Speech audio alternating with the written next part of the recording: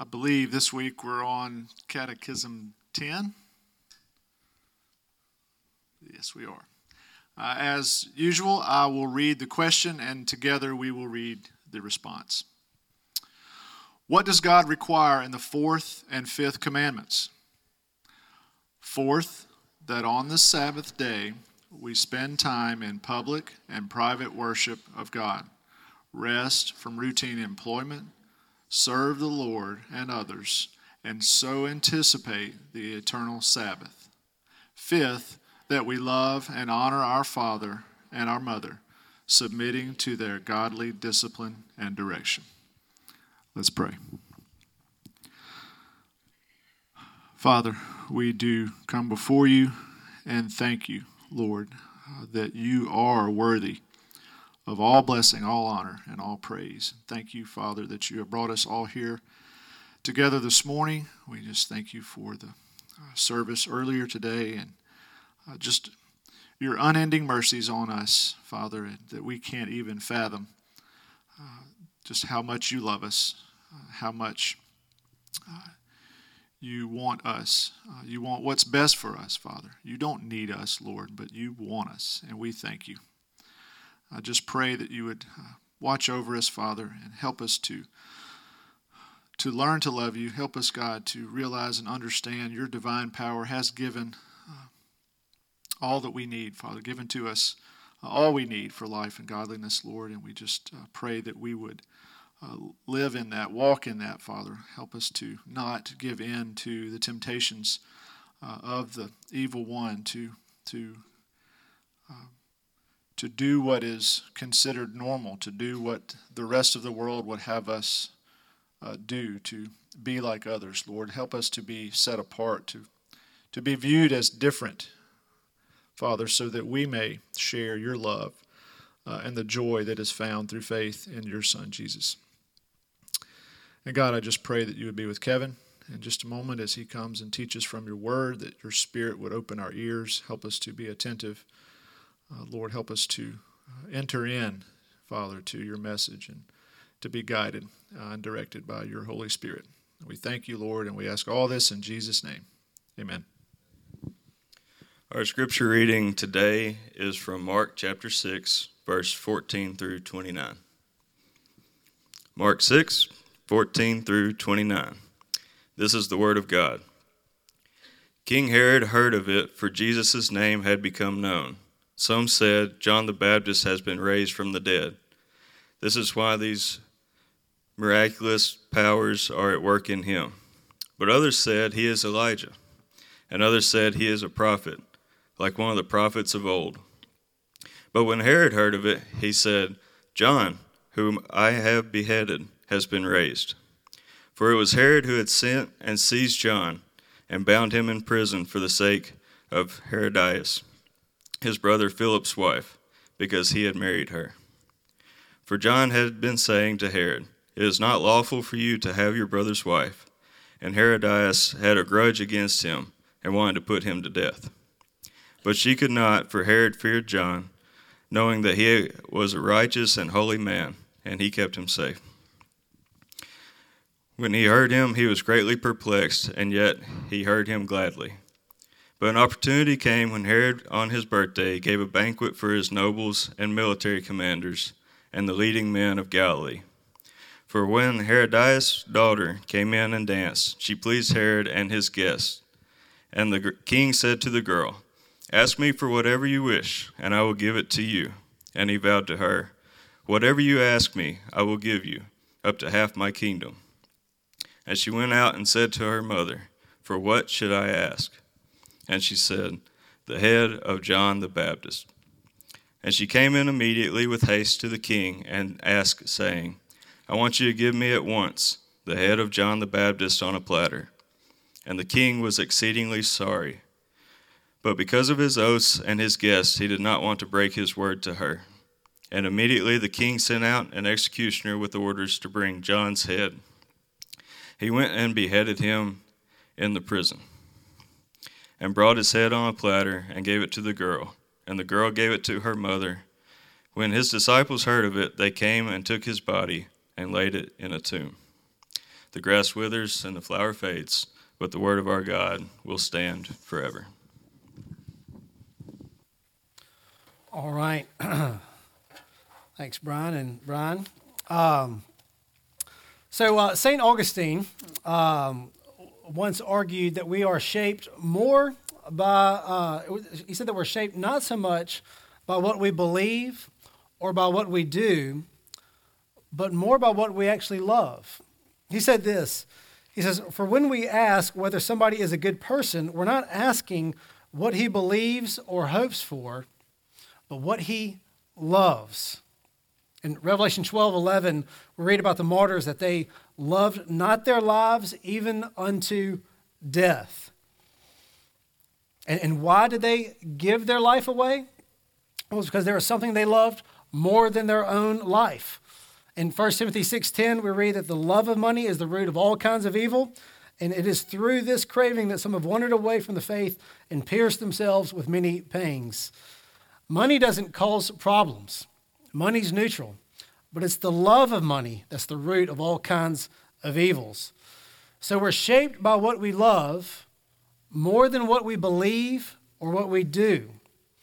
Whatever you find yourself daydreaming about, often these things that our mind goes to in these kind of restful moments when our mind's kind of at ease, wherever our mind might go, that might give us a clue as to what we love.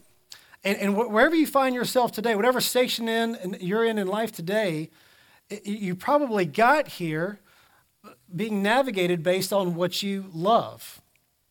And so what I want to do today is I want to compare and contrast John the Baptist and Herod.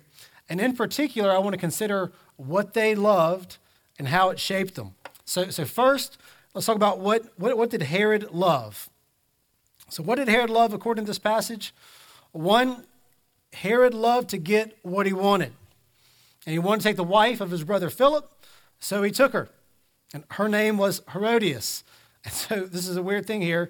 So Herod took the wife of his brother, and then her name was Herodias, which that's odd, right? Kind of sounds like Herod. It's because they're in the same family. So this is doubly weird. But anyway, he wanted to marry her, so he did. And Herod loved for Herodias to be happy with him. And so we see in verse 17 that for the sake of Herodias, he had John the Baptist put into prison because John had spoken against their marriage, saying that it was unlawful. And Herod loved to watch Herodias' daughter dance. And if you think that sounds shady, it's because it was. It's probably worse than the text lets on. And he loved to show off in front of his friends. He loved for them to think well of them.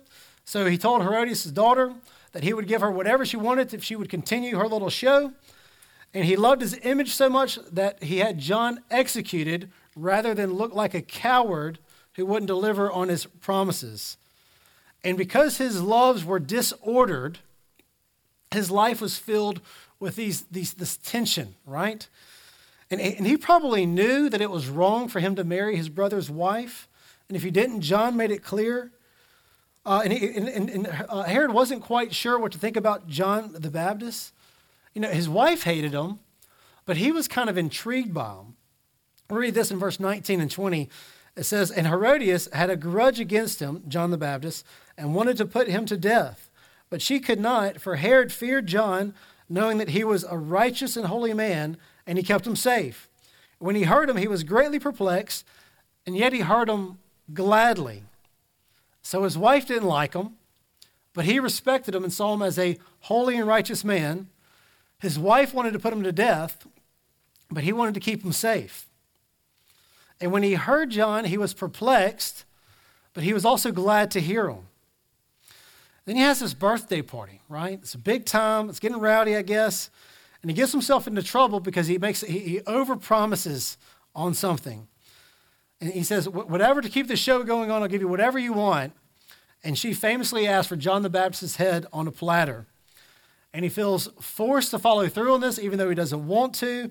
And we read that he was exceedingly sorry about it. So Herod had virtually no limits in his life. He could do whatever he wanted to do. And while we might fantasize about that, the idea of being able to do whatever we want to do, whenever we want to do it, we've seen over and over that story doesn't end well. Maybe there's like the the famous kid that's the trust fund baby, and they never have any limits. They get whatever they want, whatever they want, whenever they want, and they end up maybe overdosing, or their life goes in a sad direction. And so it tends to be this idea of no limits causes people pain. And that'd be true for you or for me. If we had no limits, if we had just unlimited finances and opportunity to do whatever we want, we would probably cause ourselves more harm than good. And so there's a sense where sometimes this kind of power and money and opportunity can bring more of a curse than a blessing. And think about any child that's spoiled, right?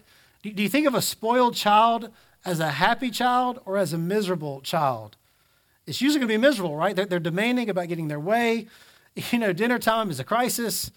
And they don't know what's best for them. And one way to make a child miserable is to always give them everything they want. And so Herod was spoiled. He had more power than was good for him, and he wouldn't deny himself anything. He took what he wanted, when he wanted it, and it seems to me that he was miserable, and that he was a tortured soul with a lot of tension in his life. And we read in James 3:16 that where selfish ambition exists, there will be disorder in every vile practice. So if we're talking about ordering loves, think of the idea of selfish ambition. A selfish ambition, someone puts themselves first. Their highest love, you could say, is their own ambition, their own desire. And what that will lead to is disorder. And so whenever you put something else besides God as first place, there's going to be this tension between them because they'll eventually compete with each other. It's kind of like if parents put their kids first, eventually there's going to be some tension. You're going to have what the kid wants and what you know is best for the kid, and those are going to be at tension. Or if you put a person first, there's going to be tension there. And so we know they're not always going to be able to do what is good about it. And so we're going to have these conflicted souls. And we'll never be able to quite shake it. And what happened with Herod here is that he didn't want to hurt John. He wanted to keep him safe, but he ended up ordering that he be beheaded. And he had this exceeding sorrow that accompanied it. And so what will happen is when we have these divided loves, we're going to have this tension, these competing desires often, and there's going to be this sorrow that lingers after it. And often what happens is when we can do whatever we want, there's this feeling of emptiness afterwards where, is that as good as it gets? Is this, so maybe you have success in your job or at school and you kind of, reach the top of a ladder and you accomplish something. And at the end of it, you feel this sense of just like, is that it? It just, there's an emptiness that comes along with it. And some might describe this as an existential crisis. I read an article this week about an existential crisis, described it this way. It says an existential crisis refers to feelings of unease about meaning, choice, and freedom in life. Whether referred to as an existential crisis or existential anxiety, the main concerns are the same, that life is inherently pointless, that our existence has no meaning because there are limits or boundaries on it, and that we all must die someday. So Herod had done whatever he wanted to, but then he found that when he did that, he was exceedingly sorry, that he killed and executed, he killed a good man. And rather than, he wanted to keep him safe, but at the same time, his disordered love brought him to the point where he had to have this man killed. And so in doing what he wanted to do, he hurt the man he was trying to keep safe, and his love was disordered. So his actions were disordered. And, how pointless must life seem for Herod? And I just wonder, at the end of this whole episode, maybe a quiet moment later that night or the next day, maybe when he sobered up, if he just kind of thought, what have I become? What were the series of events that led me to have this guy executed? And maybe you've been there. Maybe you had, I don't know, you've had that tension in your soul. And maybe you've wondered about, where you are in life. Why am I the way that I am? And you just become a bit reflective. We kind of try to steer away from these moments of silence when we become more reflective. But maybe you've wondered before, what have I become? Why did I do that? Why did I say that? Or maybe there's this sense where you feel anxious a lot. You feel like you're always on edge. Maybe it's you're angry. Maybe you often feel sad, like you're just done. Just done? What's the point of it all anyway? And in these moments where we're angry, maybe we're sad, we kind of wonder, like, how did we get here? We become a bit more self-reflective. And I wonder if we go there, which we don't like to go here as much, but when we get there, I wonder if it would do us good to wonder, have our loves become disordered? What are the things that got us so uneasy, so anxious, so sad, or so upset? And I think we'll often find that our loves have come out of order. Maybe our family has become first in a place that's become disordered. You put your family first, eventually there's going to be tension there. It's going to go back and forth. You're working hard, work's going to come first. Well, eventually that's going to compete with other things. There's going to be things you do that you don't want to do. And whenever we break the first commandment, whenever we create another God out of something that's not God, we're just going to have tension in our soul. And eventually that's going to lead us to a place where we can do whatever we want and we do what we don't want to do. And that's going to tie a knot in our souls that we're not going to be able to quite untie. And what I'm suggesting is that in those moments, maybe our loves have become disordered in some way. And the more your loves get disordered, the more miserable and pointless your life will seem. And I think that's where Herod was. He could do it all, but man, this guy was unsettled, and he was doing what he didn't want to do. And that's what happens when our loves become disordered. Now, let's consider on the other side, let's consider John. What did John the Baptist love? So what we know about John from this passage is he called out Herod for marrying his wife, or his brother's wife. And John wasn't afraid to go against the king. He was more concerned with God's truth, what God had said. And so God had spoken about what Herod had done. And John speaking out against the king was a courageous, and it was a good thing. And it's certainly different from what it might be today in regards to calling out leaders. If you're a conservative Christian, then it's borderline trendy and cool to speak poorly about a Democratic president or official. If you want to say bad things about President Biden, it will most likely cost you nothing. You're certainly not going to fear for your life. It might cost you some time on somebody else's website. But the persecution that John had here is not relevant for us today. And in my opinion, it seems that a lot of Christians have forgotten 1 Peter 2:17 says, honor everyone, love the brotherhood, fear God, honor the emperor. And you know who the emperor was in Peter's day and in this day? It was Nero, the Roman emperor, who was ultimately responsible for Peter's death. Honor the emperor. But anyway, so John here is speaking against Herod in his adulterous marriage. It's no small thing. He probably knew he might die because of it. And neither is it dishonoring the emperor.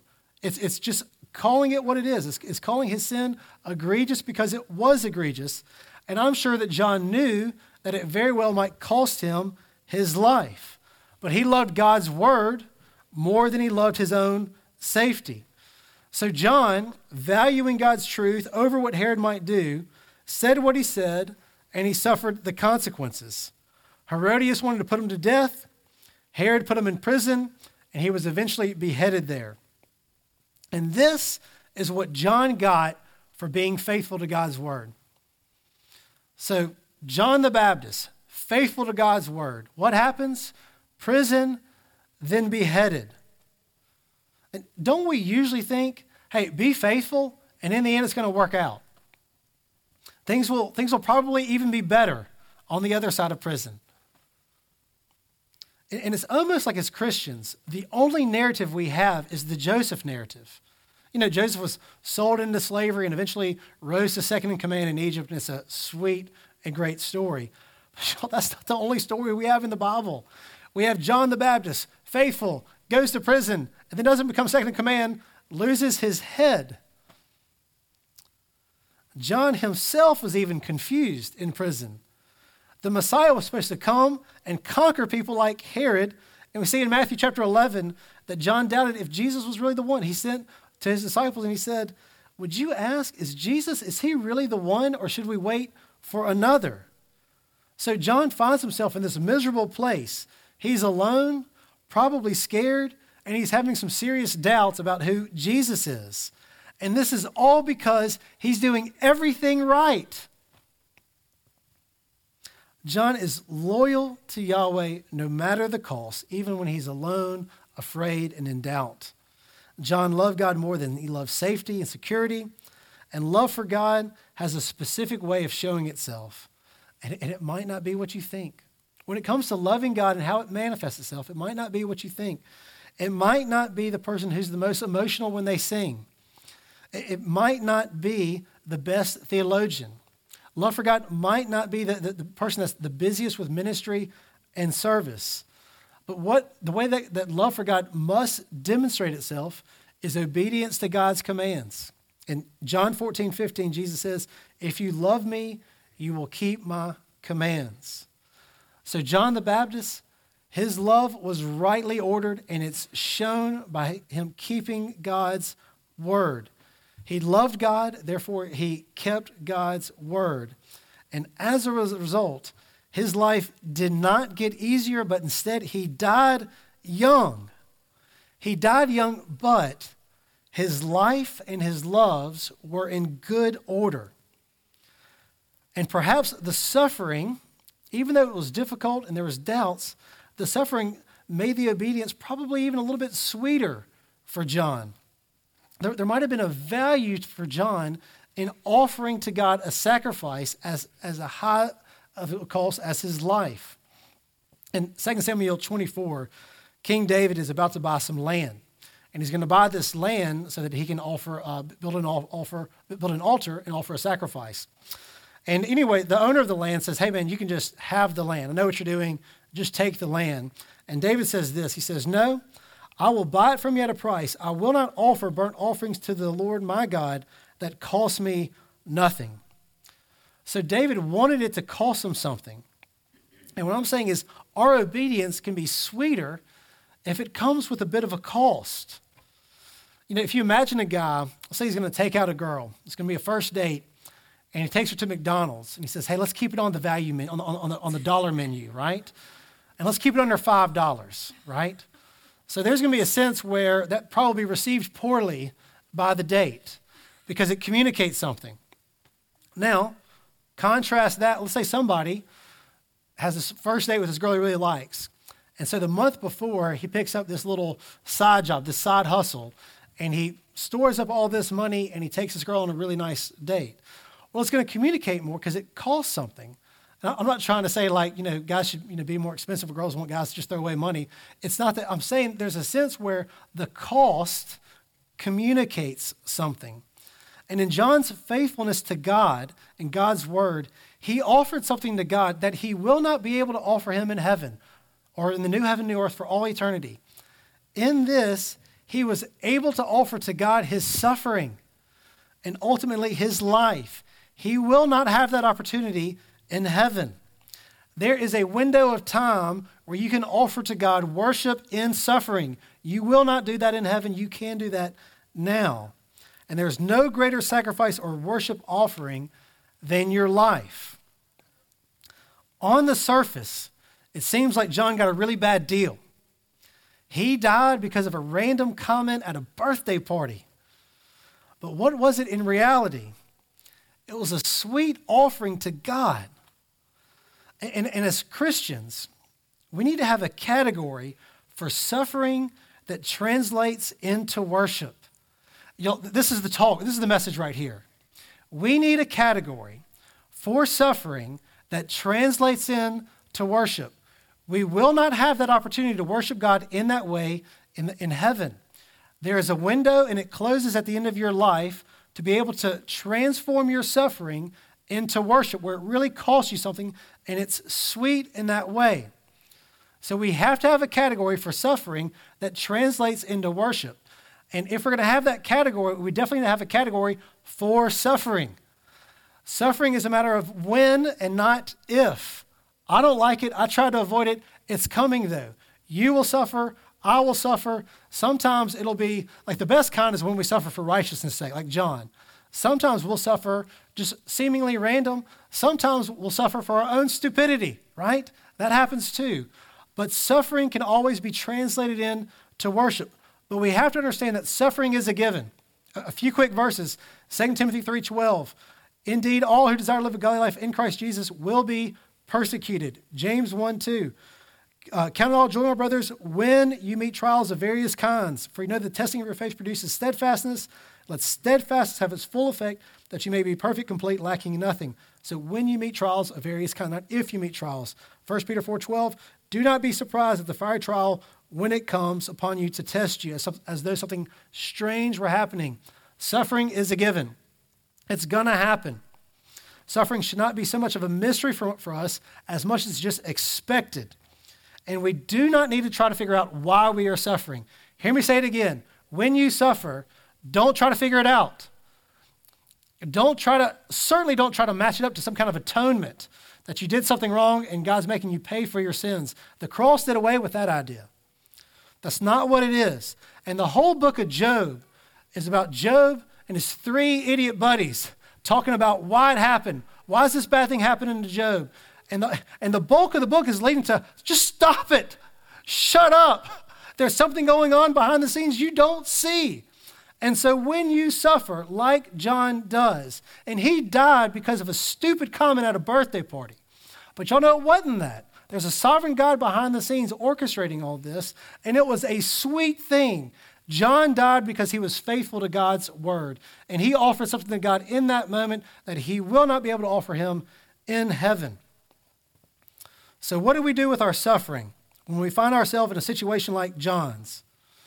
We love God in the midst of it. And how do we love God in the midst of it? By being faithful to keep his commands, by not budging. Isn't it sweet that John didn't, like he's in prison, about to get his head taken off, and he said, hey, you're about to get killed for this. I was like, well, actually, maybe let me go look back at it. Maybe I misread it. Maybe I misinterpreted it. No, he was faithful to the end. And so what will it look like for us to be obedient in the midst of our suffering? Hear this. There is a command that we can keep in the midst of our suffering, and it's mind-blowing. It comes out of 1 Thessalonians 5:18. And this is a commandment that you can keep in the midst of your suffering by the power of the Holy Spirit. It's this, and it's annoying. Give thanks in all circumstances. If you want to be obedient when you suffer, be thankful in the midst of it, even to be thankful for the circumstance that you're suffering in. And y'all, isn't love best expressed in suffering? I mean, most of these like action movies that we watch and see, isn't when somebody's going to rescue the beloved, isn't there a measure of suffering that's involved? Isn't that what brings us in, that suffering? Isn't that what we daydreamed about when we were young? Jesus said, greater love has no one than this, that someone lay down his life for his friends. If we're going to talk about love, if we're going to tell a story about love, suffering is going to be involved in the story. And how do we know Jesus loves us? The way we know that Jesus loves us is because he suffered for us. In 1 John 4:10 we read, and this is love, not that we loved God, but that he loved us and sent his son to be the propitiation for our sins. If someone is going to be faithful to God's word, then they need to love God. More than they need to believe certain things or do certain things, if someone's going to be faithful to God's word, they need to love God. And what do we see in 1 John 4:10? If they're going to love God, what do they need first? They need to know that God loved them first. And how do we know that God loves us first? Because he came into our world and suffered for us. So may God, through the power of his Holy Spirit, fill us with the love of God, may known through the cross, the suffering of the Son of God, that we might rightly order our loves to love God, and in the midst of our suffering, count it as joy to be faithful and to translate that suffering to worship. Let's pray. Father in heaven, thank you for this picture of John, faithful to the end. And Lord, we can ask for no better. Would you help us, Redeemer Church, would you help us to be faithful to the end? And we know that begins with us loving you, and we don't love you until we understand that you loved us first. And we see that demonstrated most clearly at the cross. And so would you open our eyes to see that, to wonder at it and to be moved by it. And Jesus, it's in your name we pray. Amen.